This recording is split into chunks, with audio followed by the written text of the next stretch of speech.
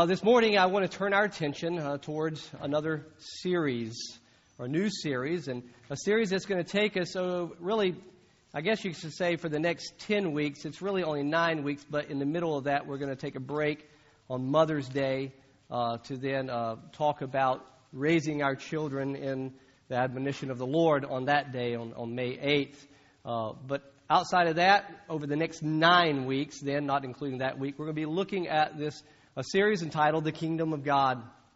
So, before we begin to talk about what that's going to be all about, I want you to consider a couple questions. Really, one main question, but think, what is it that you desire more than anything else?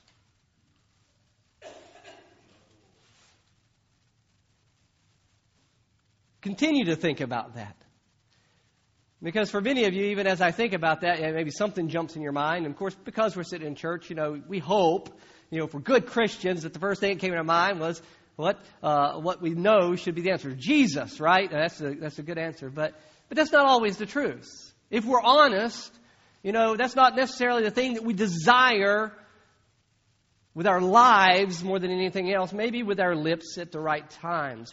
What is it that occupies the majority of your thoughts and time? So throughout the course of your day, throughout the course of a week or a month or a year, what in your life occupies the major portion of your thoughts and the consumption of your physical time abilities? What occupies the most of that? And then we could add to that a question: what in your life reveals your greatest passion? So what do you think about your life reveals to those who are looking in what you are most passionate about, really without ever opening your mouth? What would that say? So I want you to consider your answers to those questions as we consider over these several weeks this topic, the kingdom of God. Now, this is a phrase that like many others that we use in church, is very common. In fact, you'll read it several times throughout the New Testament, especially in the Gospel of Matthew and other places. You're probably very familiar with that phrase, the kingdom of God. I've even heard it prayed, that phrase, the kingdom, prayed already a couple times in different places this morning. So something that we're familiar with, but do we really understand what that means when we speak that phrase, the kingdom of God? Or is it just one of those things that we've always heard, we've read, and we just kind of read over, and maybe we understand in a very broad way that it's talking about something, good and godly, but what exactly is being expressed when we read that, the kingdom of God? Because here's the thing, the Scriptures command us, as we will see, that we are to seek that kingdom. And I think that if we are going to be obedient to that command to seek the kingdom of God, then we probably are going to need to understand what it is that we are to seek after. And so if we do not understand that, then it would or could be concluded that then we probably can't effectively pursue that very thing that we have no clue what we're pursuing. So our understanding of this ideal would determine our passion with which we pursue it. So what I mean is that the extent to which you understand what is meant biblically by this phrase, the kingdom of God, will bear itself out in the passion with which you pursue it. So if you don't understand it, if you don't understand this reality at all, then the likelihood is the way that that's going to be revealed in your life is that there's probably not much pursuit after it. But if you are growing in your comprehension of what this reality means when we talk about the kingdom of God, then the likelihood is that your passion in your life as you're living this reality out is going to be growing as well, and that passion is going to become more and more evident in your life, regardless of how long you've been a believer. But it's going to be increasing if we are growing in our understanding. So, if we want to grow in our passion to live for God's glory, then grow in pursuing understanding of not only this phrase, but God's Word in general, which will bring understanding to this ideal that we want to discuss over these several weeks. But also know that if you don't want to be driven to live for God's glory, then my recommendation to you would be to ignore His Word.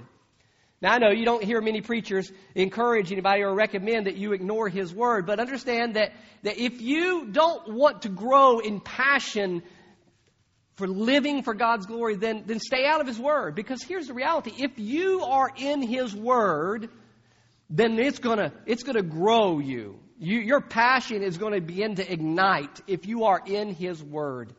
And so when we're not very passionate or desirous of God and His ways, which, again, we could phrase the kingdom of God, then it's likely because we're not very enthralled with the very message that He has given us, God's communication to you and I. So our text today is a starting place. I'm going to read a simple verse. You probably already found that in your Bible. I hope you have. And probably you can read it in about 3 seconds, but here's what Matthew says. He records the words of Jesus in Matthew 6:33. He says, "But seek first the kingdom of God and His righteousness, and all these things will be added to you." Let's pray. Our Father, we do ask this morning as we consider this brief text, along with really a whole lot of other text that we call the Bible, I pray that you will give us understanding. And I pray that our increasing understanding, Lord, would reveal itself in our hearts to ourselves as we recognize changes, and then to the world around us as our passion and our desire for you and your word grows. I pray that you would create in us an appetite and a desire for you and the message that you have communicated to us in the pages of Scripture. And that because we want to devour this word, that it will ignite massive passion in our lives, so much that the world around us might even believe that we're a little bit beside ourselves, because that's how they felt about Jesus. So, Father, help us this morning, we pray, in Jesus' name. Amen. But seek first the kingdom of God and His righteousness, and all these things will be added to you. Now, it doesn't take a rocket scientist for us to begin to break that verse apart, does it? I mean, probably most of you could probably come up here and do a very good job at it, because, I mean, it's straightforward, right? Number one, it's a command, just in case you weren't sure. It is a command. It's imperative, meaning that Jesus wasn't offering a suggestion. Hey, I think it might be a good idea if you maybe consider this. But rather, Jesus was saying to His followers, those who would dare follow this radical person named Jesus, He was saying to them, seek first the kingdom and His righteousness. So it's a command, pretty clear. We're to pursue something, right? It's seek, that's the command.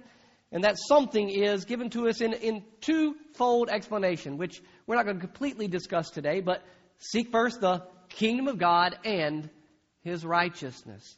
Now, it's upon that first phrase. I'll address that last part in our conclusion briefly this morning, but that first part, the kingdom of God.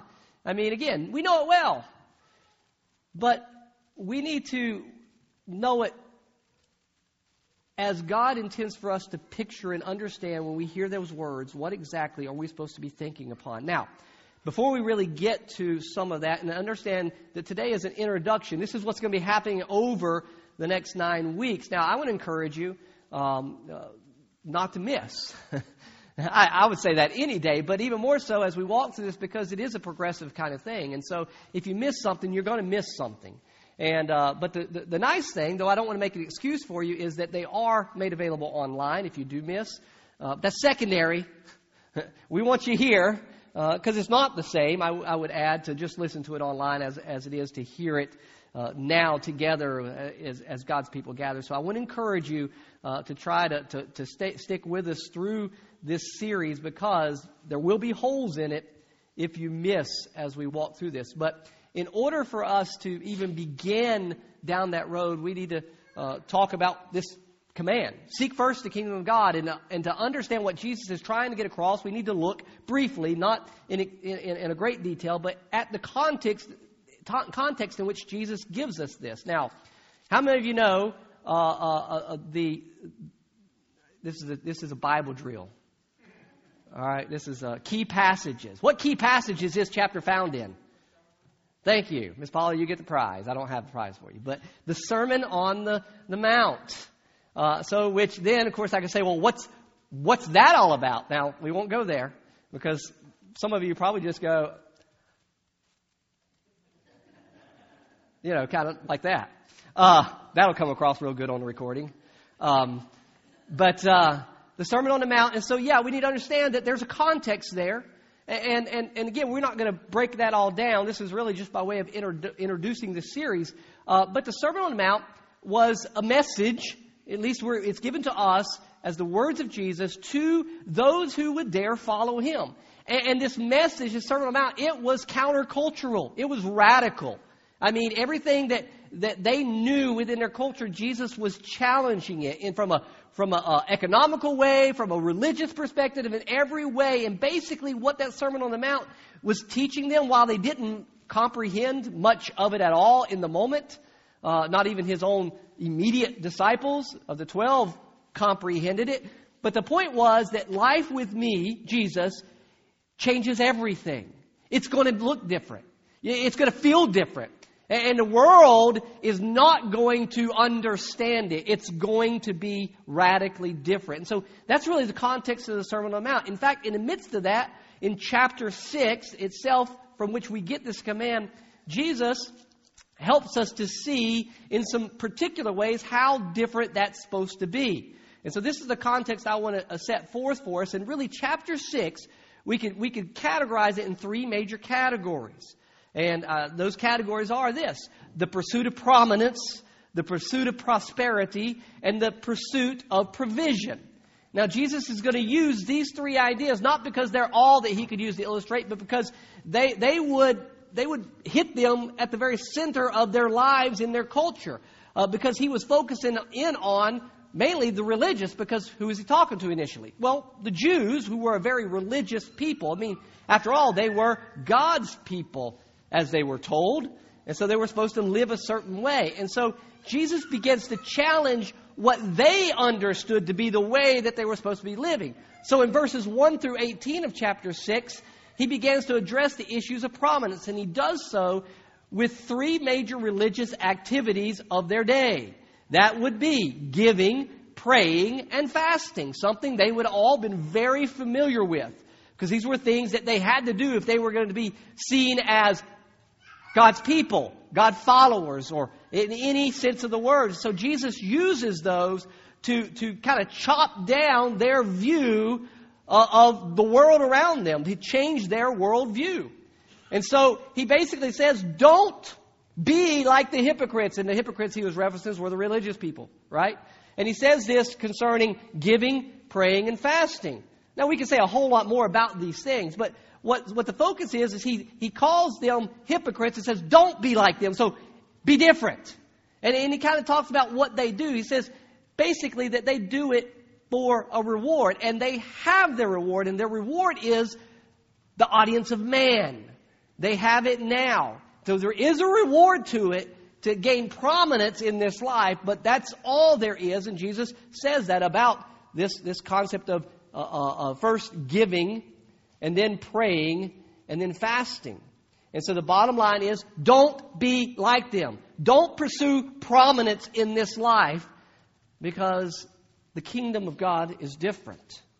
And then He focused on the pursuit of prosperity beginning in verse 19. And He starts with one of those very familiar verses that most of us know. Do not lay up treasures for yourselves upon the earth, where moth and rust will break in and corrupt, and thieves break in and steal. But rather lay up treasures for yourselves in heaven. Why? And He tells us, very simple. Because where our treasure is, there our heart will be also. Now listen, that's countercultural. Because what does our culture say? When you're living life, follow your heart. So your heart is ultimate. You follow your heart. Jesus says, no, your treasure is ultimate and your heart will follow that. So get your treasure right and your heart will fall in place. And we know that to be true in our lives. We try to pretend all the time about our worldly desires. We try to pretend they're really not there. But we understand it. Where our treasure, that which we treasure, that's what we invest in. That's what we throw money at. That's what we throw time at. That's where our hearts are. And Jesus was saying, don't pursue prosperity in this life. He doesn't say being prosperous is wrong. He says, do not make it your treasure. Again, countercultural, probably more so in the 21st century than it was in the first. And then thirdly, he addresses the issue of provision. Well, you might sit here and kind of go, well, I'm not a public person. I don't care that much about attention, so I'm not pursuing prominence. You might go, well, I don't have any money, so I don't have to worry. He's not talking to me. I'm not pursuing prosperity. Well, we'll hit you right here. Because the next thing Jesus says is don't pursue provision. What? Well, and then we get that whole passage, which you've read, I hope. If not, read it again, beginning in verse 25. He says, don't be anxious about your life, about what you shall eat, what you shall drink, or what you shall put on. Basic necessities of life. Providing for your family, for yourself. And what does Jesus say? He doesn't say, hey, don't look for prominence, don't look for prosperity, but hey, it's normal and it's right that you should take care of yourself. That's what we would expect him to say, but that's not what he says. He says, don't be anxious about it. Why? Because your anxiety about it isn't going to change one iota about your life. It's not going to add one day to your life. It's not going to do anything in respects to what really matters. In fact, he says at the end of this passage, he says, your Father in heaven knows your need. And he says, the pagans, those who don't believe, they pursue after these things, but we're different. And then he says, so therefore, seek first, in reference to all these things, prominence, prosperity, with all the justifying we might be able to do in the midst of those, and how we might, if we can be prominent, we could influence in a good way. We could come up with some good excuses, but don't pursue those. Seek first the kingdom of God and His righteousness. And then he says, and all these things will be added. These are not the pursuit. These are the fruit.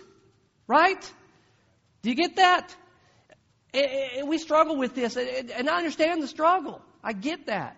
That this is a natural struggle because we are living between two worlds. I don't know if you get that. If you are a follower of Christ, you are living between two worlds. Yes, you still live in the present kingdom of this world. That's real. You know it. When you check your mailbox and the bills are there, you remember you live in the kingdom of this world. When you get the phone call in the middle of the night that your loved one has tragically been taken from you, you remember that you live in the midst of the kingdom of this world. But that's not all you live in.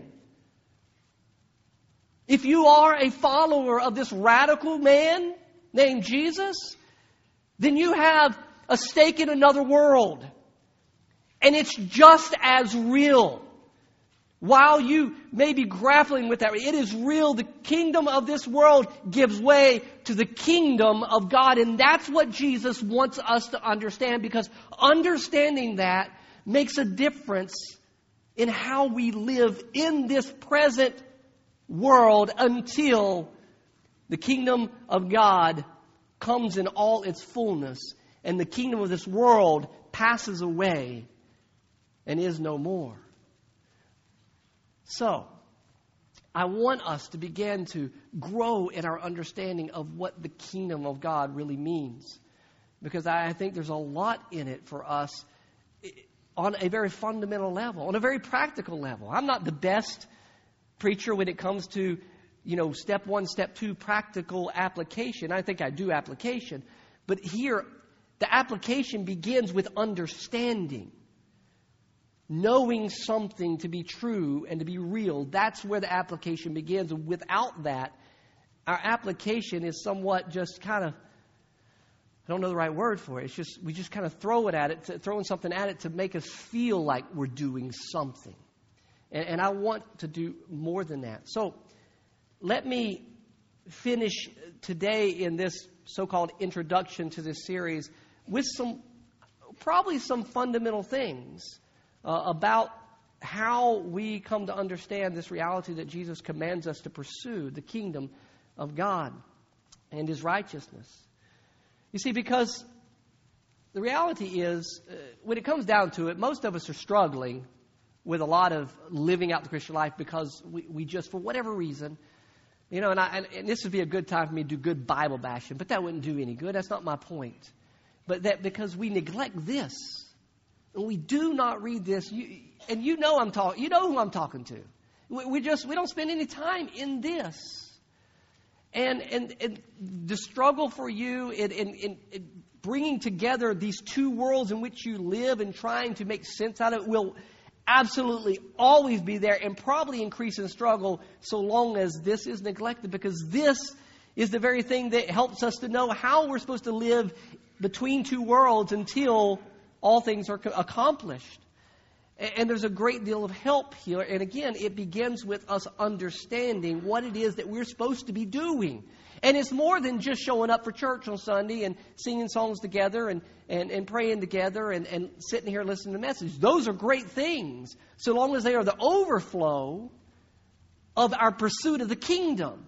If they are the overflow of our just doing habitual acts, then they are as meaningless as if you sit at home. I know that's dangerous for me to say. I'm not saying don't come. I want you here. But I can't pretend to think that you sitting under the sound of my preaching is going to do a whole lot to convince you of anything if you never crack open the Word of God and pursue what God wants for you. So here's some misconceptions that I want you to know. And some of these you've heard and you know. I'm going to repeat them for you. This is one book. It's one book. Now, I know we talk about it in the sense of many books in the Bible. Turn to the book of Matthew. And so we get the idea that this is made up of, in fact, 66 books that have just been kind of compressed together. And that is true so much in the fact that often they're written by varying authors. In fact, the Bible was written by about 40 different authors over a span somewhere between about 2,000 years. But it has one divine author, and the product is one book. Now, you say, well, duh. I've been in church before. Maybe you didn't know that. And so now you do. It's at the fundamental, but I raise it because we approach this book as though it's 66 different books with different themes and different ideas. But it's not. It's a single book with parts that are necessary to make up the whole. Because it's one story made up by multiple stories that convey one grand narrative, one great story. And here's the thing. How many of you read for pleasure, fiction stuff? How many of you read? I don't have a book to do this with, but I mean, if I said, man, here is a great book for you, but I only have one copy, and Skip and Diana, I want both of you to read it, and I don't want you to miss it. So I rip it in half, and I give you both half. And so Diana's going to start reading at the beginning, and it's a murder mystery. And she's going to find out that, well, first of all, Skip's going to read the last half. He's going to know that the butler did it with the candlestick. But he ain't going to know what the butler did. Diana's going to find out that there's something that happened. Somebody died, but she's not going to know anything else about it. Well, I know that's silly, but that's the way we read the Bible. We rip it in two, and then we read bits and pieces here and there, and you wonder why we have confusion. And the reality is it is one story. And so when we read the Bible from the beginning, like we would read any other book, it begins to tell a story utilizing many working parts that contribute to that story. And so as we move through the text of the Old Testament, this story becomes clearer and clearer and clearer. It's kind of like sitting there watching an artist paint a masterpiece. I mean, and sometimes when you do that, it doesn't look like anything until that very last point. And they add certain details and you go, wow. I've seen a couple, I wish I'd have brought this just to show you, but I've seen a couple of these examples. I saw this on one of these talk shows, this speed painter, and he gets up there and he paints in like a minute. And he's supposed to be impressive, and when the time's up, they're all looking at him like, well, I could have done that. Looked like he just threw paint and rubbed it all around.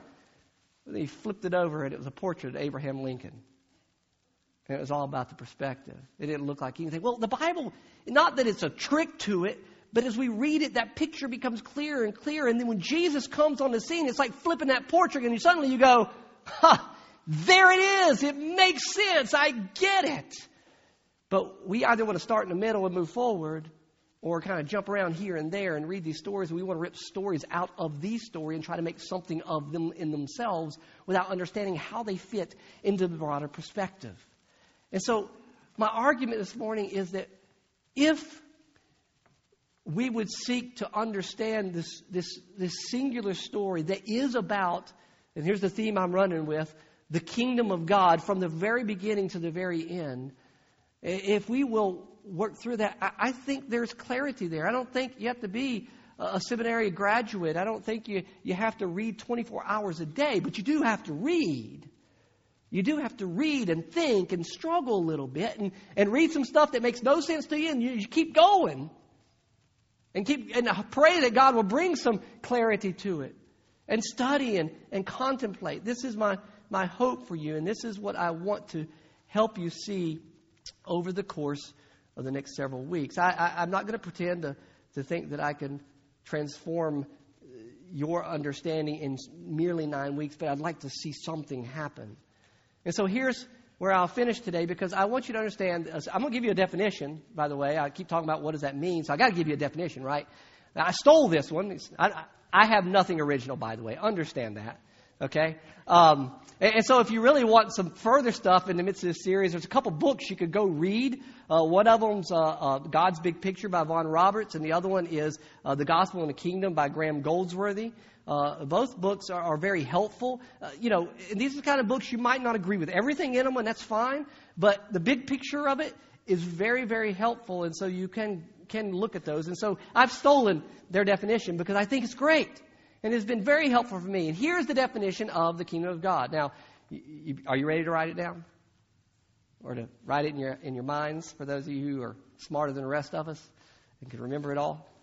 All right, because it's really big. It's really hard. It's really, theological. God's people in God's place, enjoying God's rule and blessing. See how hard that one is?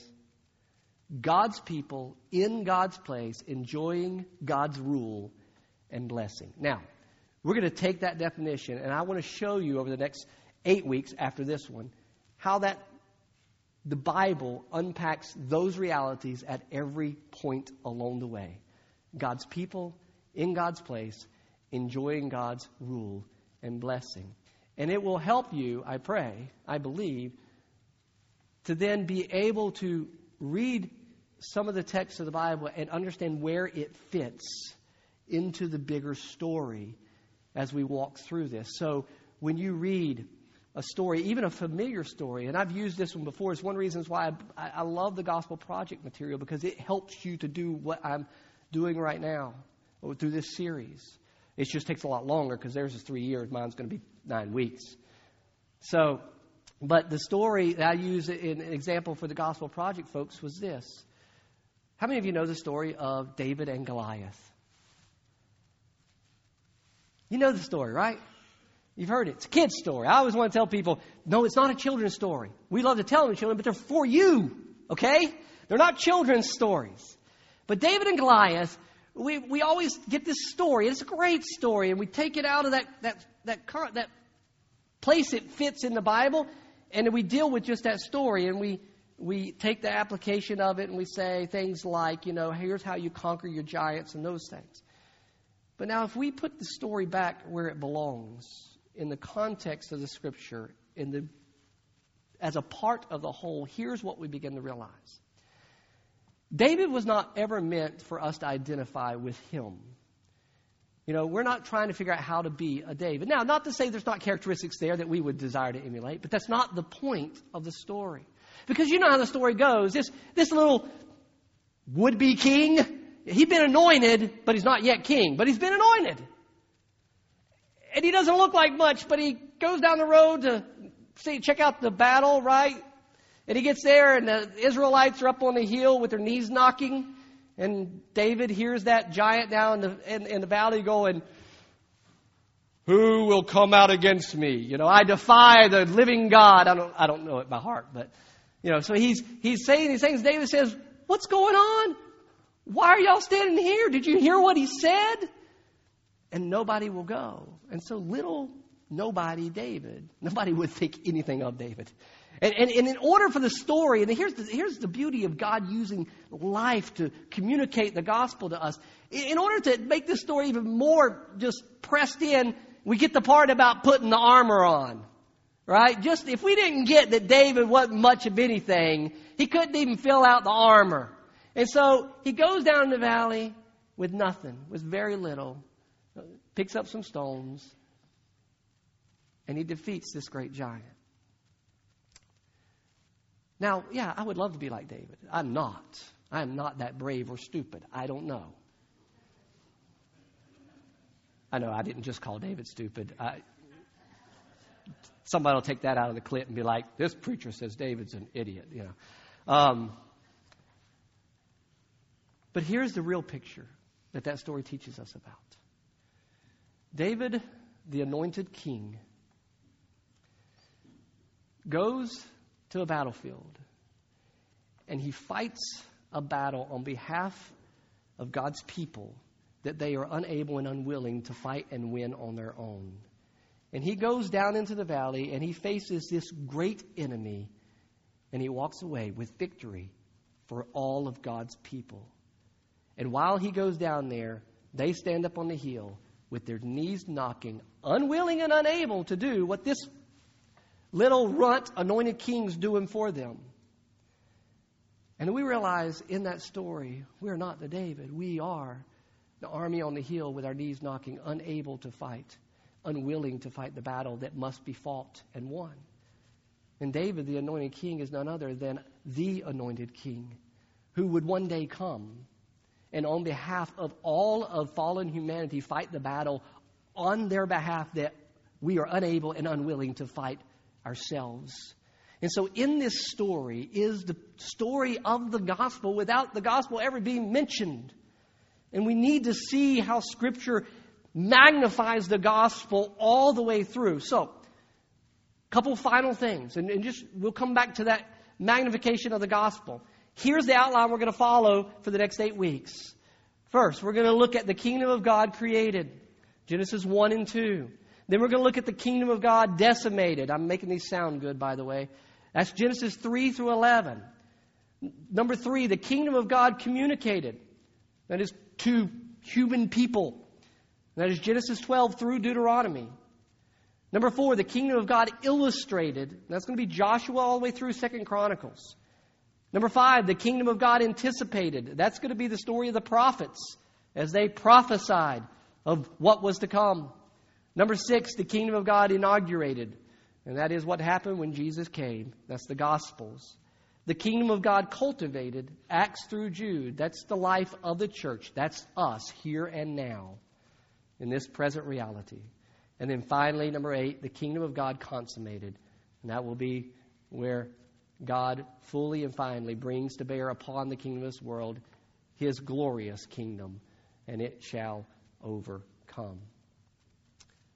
So if the Bible is in fact just one big story of this thing we call the gospel, then how marvelous it would be as we read through the text and you read some of those obscure things. And I haven't decided on all the texts that I will use for these messages yet, but one of the texts I may consider to use is the story out of the law over the cities of refuge, because the gospel is fully there in that story. It's in all the stories. But why? Why would this story be so important? Well, we come back to Matthew 6:33, where Jesus said, "Seek first the kingdom of God," and He adds to that, and His righteousness. And you have to stop and say, well, what exactly does that mean? How do we seek God's righteousness? Well, the people that Jesus was speaking to, that He just talked about how they were seeking it. How did they do it? They did it by giving, and giving. They did it by praying and praying. And by the way, what did Jesus say in that portion when He said, here's how you should pray? Our Father who art in heaven, hallowed be your name. What? Your kingdom come. That's what the prayer is about. It's about God's kingdom coming. And then He says, seek first the kingdom of God and His righteousness. And you're not going to get there through the giving. You're not going to get there through the praying. You're not going to get there through the fasting. You said, well, what? Because that's what they were depending on to become righteous. But to get help from this, we need to go to Romans 1. Because Paul says in Romans 1:16-17, he says, for I am not ashamed of the gospel. For it is the salvation to anyone who believes, to the Jew first and also to the Greek. For in it, verse 17, what's it? The gospel. In it, the righteousness of God is revealed.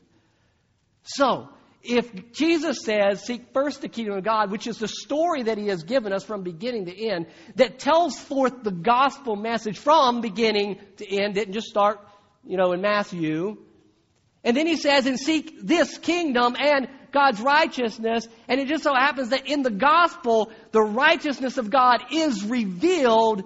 Then doesn't it make sense that this story of the kingdom of God that unveils to us progressively this beautiful story that we call the gospel is the means by which we can see and understand the righteousness of God.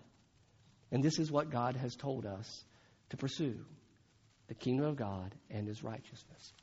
So it's my prayer over the next several weeks that I can whet your appetite, W-H-E-T. I'm not going to pour water on you, but whet your appetite concerning this kingdom. It's a beautiful story from beginning to end. And next week we'll launch into that. But for the meantime, here's where we end today. Because while this is an immense book it is hard to digest. I'm not trying to make it simplistic. It takes a lot of time. It's going to take more than a lifetime. But it's worth the process. But while that's the case, the gospel itself doesn't require that one understand or memorize Genesis to Revelation before there's understanding. Because understanding comes by the Word of God, the truth, but it also comes by the supernatural power of the Holy Spirit who opens our eyes to see the wonder of this story of the gospel. And so it's my prayer for you today that if you are a believer, if you've embraced the gospel, really embraced the gospel, that it matters to you, that it affects your life, that it changes things. Because understand that if you embrace it, that comes into play. Then my prayer is that wherever you are in that walk, that God will just, slap you upside the back of the head and remind you how, don't misunderstand me, how stupid you are. And I say that because of my own experience. When I thought that I knew it all, and God kind of slapped me upside the head and said, hold on, brother. And I went back to seminary, and I realized every day I got dumber. I got dumber every day in seminary. And I'm still getting dumber, by the way. The more I'm in God's Word, the more I realize there is to learn, and it's worth it. And that's what I pray is going to happen, is happening with you right now. If you're here today and this stuff makes absolutely no sense, because you don't know Christ. You've never embraced the gospel. You've never considered this. You've never contemplated it. And it's my prayer that God would grip your heart, and that there would be a supernatural desire created within you that God can only do, desiring to know what this gospel is all about. And let me tell you, if that happens, I would love to tell you about it. Absolutely. And so I invite you to come see me in a moment or any other time, and let me try to be a means by which God can open your eyes to the majesty of the gospel. That's my prayer for us this morning as we stand. Now it's your turn to begin to contemplate, if you haven't already, how are you going to respond to a message like this? A little odd because of the introductory nature, but nevertheless with a great detail of ways in which you and I need to respond or could respond. So stand with me and we'll pray and then we'll sing. Our Father, we thank you this morning for the Word. What a marvelous Word. I pray that you would use it in our hearts today to change us. Lord, sometimes we make things, I think, more difficult or maybe even more weird than they really are when it comes to this thing we call religion. But Lord, I recognize this morning that if anything's going to happen in my heart or in the hearts of these people, that it's only going to happen because you supernaturally do something beyond our ability. And so we ask for that today, that you would open our eyes to unseen things, that you would open our ears to hear not the sounds around us, but the voice of our Creator, that you would give us minds that can comprehend that which goes beyond the natural.